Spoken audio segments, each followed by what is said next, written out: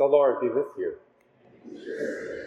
A reading from the Holy Gospel according to Matthew.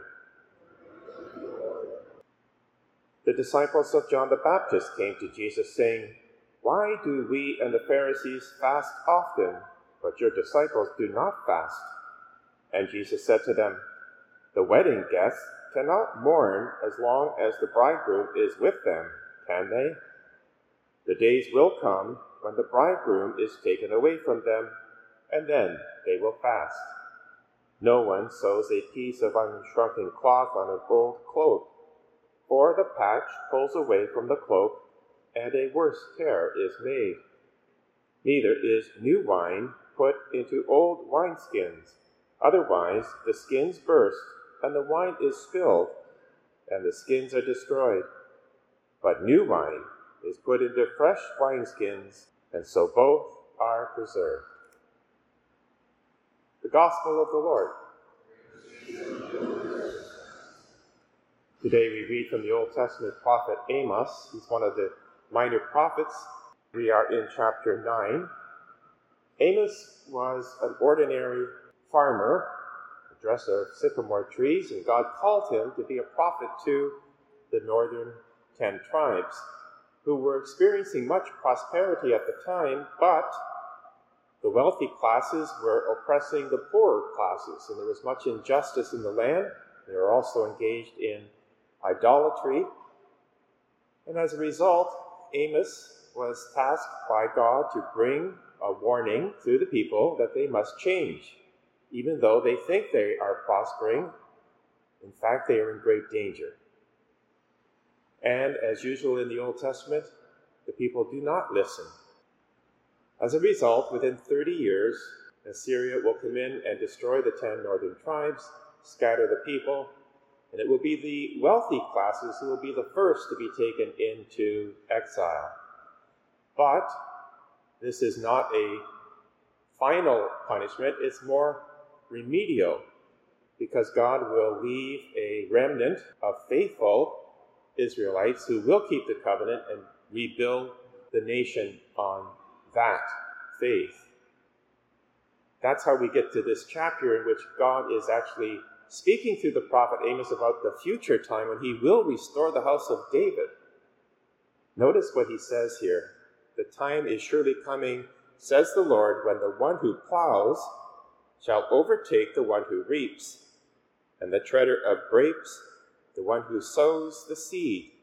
The mountains shall drip sweet wine, and all the hills shall flow with it." This is one of several prophecies regarding the Messianic age, which will come, and at that time there will be such joy that there will be an abundance of wine. We only have to remember Isaiah in his famous chapter 25 prophecy of the Messianic banquet, where he says, "On this mountain, God will gather all the elect and prepare a feast of foods and fine wines for all the people, a banquet, the best of meals, the best of wines. At that time, every tear will be wiped away and all sins forgiven. And the people will say, 'See, this is our God. This is the one we hoped in. He has come to save us.'" Well, this is all fulfilled, as we know, in the New Testament when Jesus begins his ministry. The first miracle in the Gospel of John is at the wedding feast of Cana. Mary prompts the miracle where she notices that they've run out of wine. Again, an indication that at that time the Old Testament Israelites were still engaged in much sin, and God's presence was absent.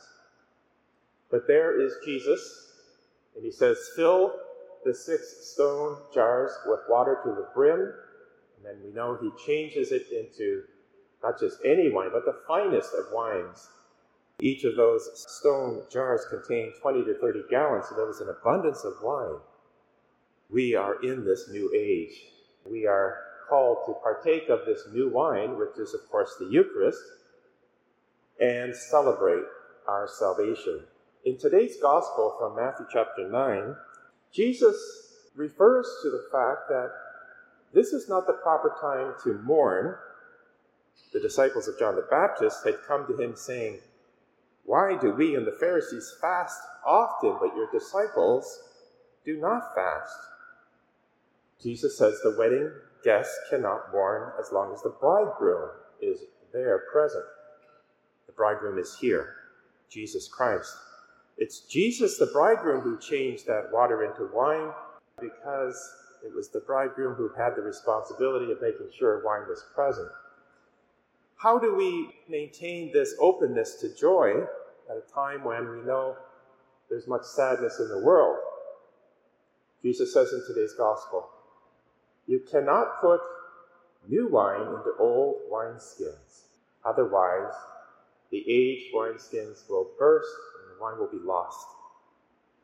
God is calling us to renew our soul through the act of confession, sacrament of reconciliation.